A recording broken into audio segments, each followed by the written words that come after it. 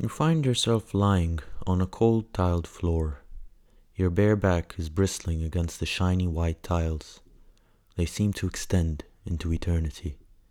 A roof is above you, far up above you. A skyscraper could fit in without touching the top. A shiver runs down your spine and you open your eyes, suddenly finding yourself lying in an ocean of grass. The sun softly blanketed over your body, sharply contrasted with the cold tiles you were just on. What was that just now? A dream? Are you in the warm, bright green and sunlit plains, or in the eternally cold, bare and synthetic warehouse? You close your eyes again only to find yourself in the warehouse once more, naked and cold, lying on your back on the tiles once more. In the far distance you see someone. They are standing and watching you. You suddenly realize you are unable to move, and in fear you close your eyes yet again, finding yourself under Helios' sweet life-giving caress. The plains extend to forever, as does the sea of blue sky above you.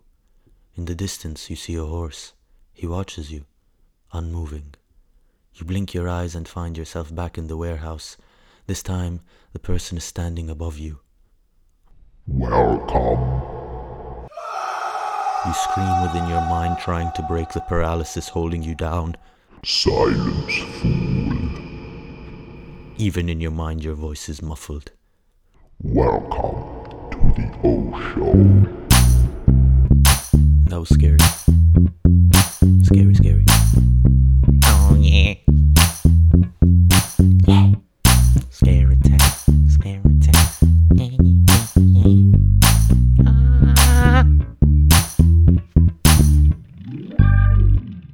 Hey everybody, welcome again. Always welcome, being welcomed forever, welcomed to eternity, to another wonderful episode of the O Show.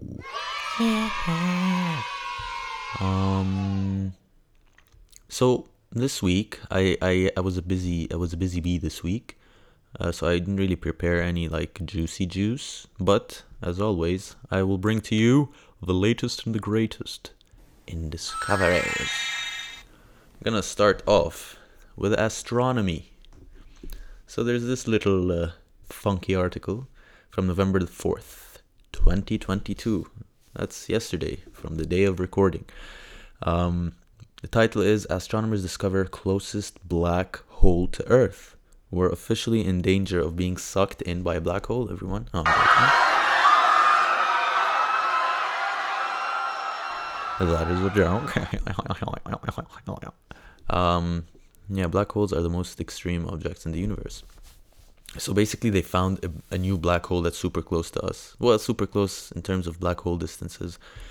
We never really knew how many black holes there were for a while because we couldn't detect them. Then we started discovering them, and now we find one 1,600 light years away in the constellation Ophiuchus, making it 3 times closer to Earth than the previous record holder, an X-ray binary in the constellation of Monoceros. Sorry, Monoceros. What's super cool about this black hole is that it's kind of a star system in itself, but it's not a star, it's a black hole, so it's like a black hole system. Why do I say that? It's because this black hole has a sun or a star orbiting it. So just like a planet would orbit a star, you have a star orbiting this black hole. That's some next level orbiting, is it not? It's pretty cool. Hey, look at this. We have an Arabian named scientist called Karim al-Badri. Nice to read that name. An astrophysicist at the Center of Astrophysics, Harvard and Smithsonian, and the Max Planck Institute of Astronomy, and the lead author of the paper describing this discovery. So here, Mr. al-Badri says, I've been searching for dormant black holes for the last 4 years using a wide range of datasets and methods, said al-Badri. My previous attempts, as well as those of others, turned up a menagerie of binary systems that masquerade as black holes.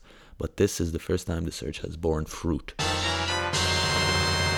So that's pretty amazing. We found a thing. Yeah, so they found a black hole close to us. 1,600 light years. The closest star is like 4 light years away, I think. Pretty sure. And on to the next thing in astronomy. How planets can be an anti-aging formula for stars. Not going to go into too much detail about this one. But basically, when you have a star and a planet around that star, it extends the life of the star. So, ironically, Earthlings or Earth is extending the lifespan of Le Sol, the great sun that gives us life. The new Chandra study led by Illich approached this problem by looking at a double star or binary system where the stars are widely separated, but only one of them has a hot Jupiter orbiting it. Astronomers know that just like human twins, the stars in binary systems form at the same time. That's so symbolic and beautiful. I love space. Space is so magical. This means they could use the planetary star in the system as a control subject. Yep. So I opened this one, and this is in Plants and Animals. The title is Crows Able to Understand the Concept of Recursion. That's really impressive because I don't even know what recursion is. Crows have officially become smarter than me. Researchers at the University of Tübingen have found via experimentation that crows are capable of understanding the concept of recursion. Once again, something I do not understand. What is recursion? Let us find out. Recursion occurs when a thing is defined in terms of itself or of its type. I still don't get it. In computer science, recursion is a method of solving a computational problem where the solution depends on solutions to smaller instances of the same problem. Okay, I kind of get it. The fact that the crows can get it is pretty crazy. Crows are really smart. The whole corvid family. I've always wanted to get a raven, because if you don't know, they can also learn how to speak just like parrots. Giving parrots a run for their money. It was events like this one that led to the Great Crow-Parrot War of 2100. Yep. This is a prophecy or a retelling of the future events of 2100, where a great battle between the crows and the parrots is going to happen. And you heard it here first. So, prepare yourselves. Next in Plants and Animals, ambrosia beetles breed and maintain their own food fungi. Which I find super cool. I don't know if you know about ants. There are some species of ants that farm aphids. Aphids are the tiny little green things that sucks sugar out of plants. And you have some species of ants that basically farm them. They take care of them, they have they breed them, not breed them exactly, but they farm them, they take care of them, they protect them, and they get, there's what's it called, when two things evolve and benefit, synergy, can't remember what that's called, but yeah, they have that thing. So these ambrosia beetles seem to be doing the same thing, but rather than, animal husbandry, in the case of the ants, these guys have unlocked the skill of agriculture or fungal agriculture.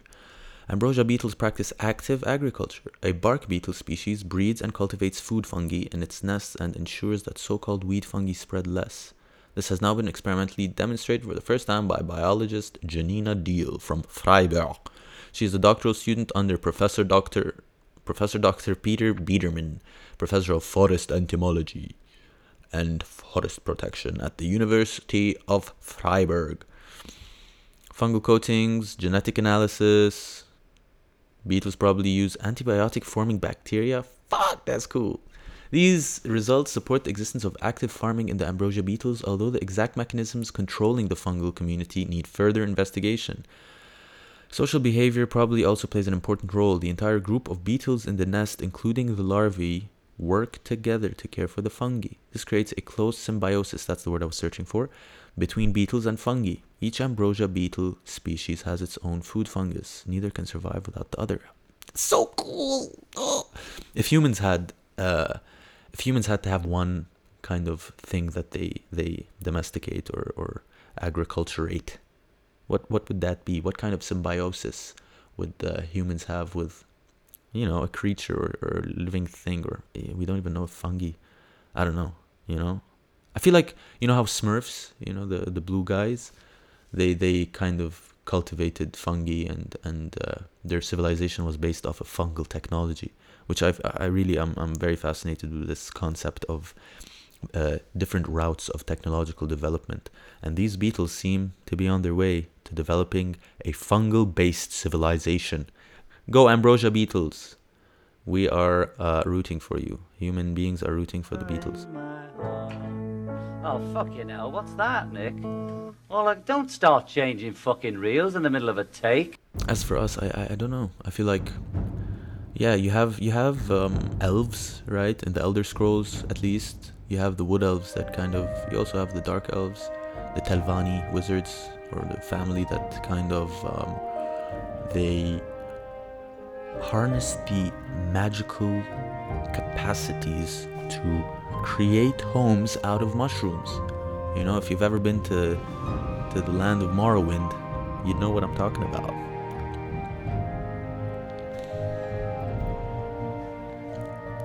Other news in plants and animals. New unusual bee species discovered with, wait for it, dog-like snout. A new native bee species with a dog-like snout has been discovered in Perth bushland through curtain-led research that sheds new light on our most important pollinators. That was my best Australian accent.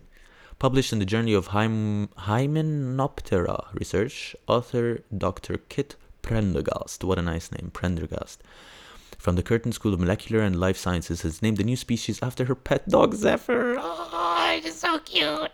After noticing a protruding part of the next insect's face look similar to the dog's snout, and to acknowledge the role her dog played in providing emotional support during her PhD. Thank you, Zephyr, for... it's crazy. The dog, has led to a greater, what's the word? What's wrong with me, man? Can't remember any words. Maybe I should consult the crows. They can teach me how to speak. The dog basically has contributed to science more than, most people. Fantastic!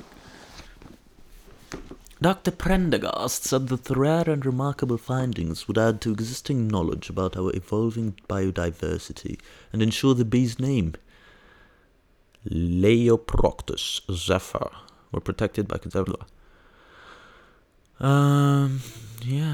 So a dog-looking bee. They don't have a good picture of it though, unfortunately. Like, I'm looking at the picture and it just looks like a bee. I don't see no snout. No snout on the Leoproctus zephyrus. Yeah, if I ever discovered a creature, I would name it after my cat, Haley. So this creature, if I discovered it and named it after my cat, it would be Leoproctus Haley. And moving on to evolution, paleontology, and fossils. 500 million year old fossils reveal answer to evolutionary riddle. Now, what evolutionary riddle is that? First animals to build hard and robust skeletons appear suddenly in the fossil records in a geological blink of an eye, around 550 to 520 million years ago, during an event called the Cambrian explosion. That's the time when you had those really weird alien-looking creatures in the ocean. Many of these early fossils are simple hollow tubes ranging from few millimeters all the way up. So the mystery is how that jump of building hard and robust skeletons happened. A new collection of a bunch of dudes, real human beings, were collected. No, I'm joking. These reveal that this species had a mouth ringed with a ring smooth arthropod. Basically looks like that Pokemon. What's it called? Can't remember. But it's based on a Cambrian animal. Yeah, this one's kind of over my head. Not sure what they discovered. I'm reading through it. It's just describing the animal, the fossil of the animal, and yeah, it's not super clear. According to researchers, we looked, just what it looks like. Unlike living, kind of basically was an ancient jellyfish. Yeah. This 500 million year old fossil can kiss my this one's cool. Evolution, paleontology, and fossils. Neanderthal extinction may have been caused by sex. I've heard people say that. And not fighting. So basically, Homo sapiens fucked Neanderthals to death. I think Mr. Garrison would be really happy with that. Well, there's only one immigration policy that I believe in, and that's f*** them all to death! A new paper proposes that Homo sapiens may have been responsible for the extinction of Neanderthals not by violence, but through sex instead. Making love, not war, might have been responsible for putting the Neanderthals on a path to extinction. I don't know how we could fuck them to death. While about 2% of the genome of all living people from outside Africa is derived from Neanderthals, there is very little evidence that this process went the other way. How can you fuck a species to non-existence? I know it's true. Like we crossbred, but why would that cause them to disappear? Let's find out. Professor Chris Stinger says, our knowledge of the interaction between Homo sapiens and Neanderthals has got more complex in the past few years, but it's rare to see scientific discussion of how the interbreeding between the groups actually happened. We propose that this behavior could have led to the Neanderthals' extinction if they were regularly breeding with Homo sapiens, which could have eroded their population until they disappeared. From genetic data, it looks like the two species first encountered each other when the Homo sapien began making occasional forays out of Africa about 250,000 years ago. Without knowing exactly what Neanderthals looked or behaved like, we can only speculate what Homo sapiens would have thought of their relatives. I'm so interested in this period of time because there were different species of humanity, which is super cool. It's kind of like Lord of the Rings or Elder Scrolls or some fantasy world where you have different types of human, which is just fantastic. Yeah, like you have Aragorn. He was kind of elvish, kind of human, Numenorian, whatever. But you'd have those half-breed, people, like half human, half Neanderthal. It's very interesting. And I guess maybe humans were better at breeding or spreading. I don't know. Maybe they outspread them. Very sad, but very cool. What a power move humans pulled. Neanderthal and Homo sapiens interbreeding. So whether or not interbreeding was successful appears to depend on the exact pair that was breeding. Okay, so far there is no evidence of Homo sapiens genetics in late Neanderthal genomes dating to between 40,000 to 60,000 years ago. It is possible this is due to the process of hybridization itself, as some species are only capable of producing offspring in certain directions. For instance, pollen from the Capsella rubella plant can successfully fertilize Capsella grandiflora seeds, but not the other way around. Okay, so it seems like maybe... Oh, wow, that's actually pretty cool. So it seems like humans... So probably male Homo sapiens could impregnate female Neanderthals, but it didn't go the other way around. So, yeah. Very cool. The lack of mitochondrial DNA, which is inherited through females from Neanderthals and living humans, has been suggested as evidence that only male Neanderthals and female Homo sapiens could mate. But there is also, that's what I said. Let's go. But there is also some evidence that male hybrids may have been less fertile than females. Okay. Yeah, it would kind of make sense because usually when you have hybrids, they're sterile. With fewer Neanderthals breeding with each other and group size already, the family groups could have helped push the species into decline. At the moment, however, there isn't enough evidence to decide either way. Well, we're getting closer because I remember like 5, 10, whatever years ago, what people generally said was that humans basically killed off Neanderthals as well as everything else apparently in the Ice Age. It's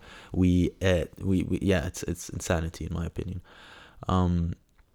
That we made so many huge creatures go extinct, and the population of the human population, the global human population on Earth was like nothing. There were few numbers of people, like hundreds of thousands, I guess. Let's actually make sure on that. So global human population during Ice Age. Holy moly! Genetic studies of modern human DNA tell us that at some point during this period, human populations plummeted from more than 10,000 breeding individuals to as few as 600. Wow, that's fucking amazing. Homo sapiens became a highly endangered species. We almost went extinct, man. Maybe that's why, you have these mythological stories or even religious stories of needing to multiply, especially in the Bible. You have that part that's like, go forth and multiply. Yeah. Damn, 600 to as few. So it's not strictly 600. It's 10,000 to as few as 600. But still, damn, imagine. That's like smaller than a school. That's really cool. I bet those people were tight. They were best friends, all of them. They're like, yeah, we're the last humans on Earth. Last humans on Earth. Next is archaeology. And this one seems pretty cool and not too surprising, actually. Evidence found of psychoactive and stimulant plants used by Nazca people in Peru. Okay, so the stimulant's not such a big surprise because tobacco use was started there in South America. But psychoactive, let's see. So here we have prior research has shown that the Inca gave ayahuasca, a hallucinogenic beverage, to people who were to be sacrificed, likely to keep them calm. Man, I feel like they'd go crazy. It's kind of like is that movie called Apocalypse Now? Is that it? The one? No, or what's it called? Apocalyptico? Apocalypto.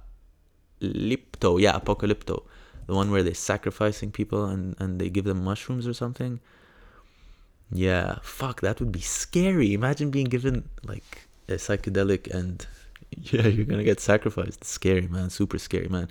People are intense, are they not? Very intense. Likely to keep them calm, my ass. What? In this new effort, the researchers studied the remains of Nazca people buried along the southern coast of Peru during the years 3500 BC to 476 AD. The Nazca people have become famous in modern times for their advanced irrigation techniques and their geoglyphs in the Pampa, Colorado desert. In this new effort, the researchers wanted to know if the Nazca also gave hallucinogens to people prior to sacrifice. I don't know why it's in the context of people being sacrificed. I remember reading somewhere, I think this is from Graham Hancock, that Quetzalcoatl, I think that was the name of the king, he would take mushrooms, I guess, I'm not sure what kind of psychoactive, and he would convene with this demon god. And that demon god was the thing basically asking for these human sacrifices. I'm not sure if this is fiction or non-fiction, so don't take me for, don't take this as fact. Look into it if you're interested. But I'm pretty sure it's from Graham Hancock's body of work. So the researchers found evidence of chemicals from the San Pedro cactus in hair from one of the trophy heads, mescaline, that of a child. The findings marked the first time that evidence had been found of Nazca sacrificial victims being given stimulants before death. They also found evidence of cocaine and Banisteriopsis caapi, a major ingredient in ayahuasca, and some of their other samples. So yeah, Banisteriopsis, if I'm not mistaken, again, is the vine used with the leaves that have the DMT in them. That the Banisteriopsis, I think, has the Mauis in it that kind of make the DMT orally active. So they were using that. It's very cool. The researchers also compared the locations where the remains had been found to track the use of such chemicals by the Nazca people. They also noted a large number of artifacts such as pots and textiles had been found close to where the remains were buried. Yeah, it's not a big jump to see that these people were using psychoactive and stimulant plants. It's not really that surprising. I feel like it's almost a given that you have these massive civilizations at the time using drugs. Technology, baby. Nature's technology, right? I was reading yesterday about the nootropic effects of nicotine, and nicotine really does get a bad rep, but damn, man, if it helps, it helps focus, it helps sharpness. The study basically said that it also helps consolidation, so you don't even have to have it while studying or whatever. You can, if you're dosed with low doses of nicotine after studying something, there is improved consolidation, which is it's pretty cool. You know, I like nicotine. Nicotine is cool. Go try nicotine, kids. Speaking of that, I've been considering getting nicotine gum so that I can chew them while taking tests or writing papers or doing any kind of mentally demanding exercise, especially after reading that paper. Yeah, let's see how it goes. I will let you know. How's your week been? Or is your week been? Thanks for joining the O-Show this week, and follow me on Instagram at O-Show-the, Twitter at O-Show-the. We have a subreddit, r/the O-Show. You can email me at oshowthe@gmail.com. Thank you for listening.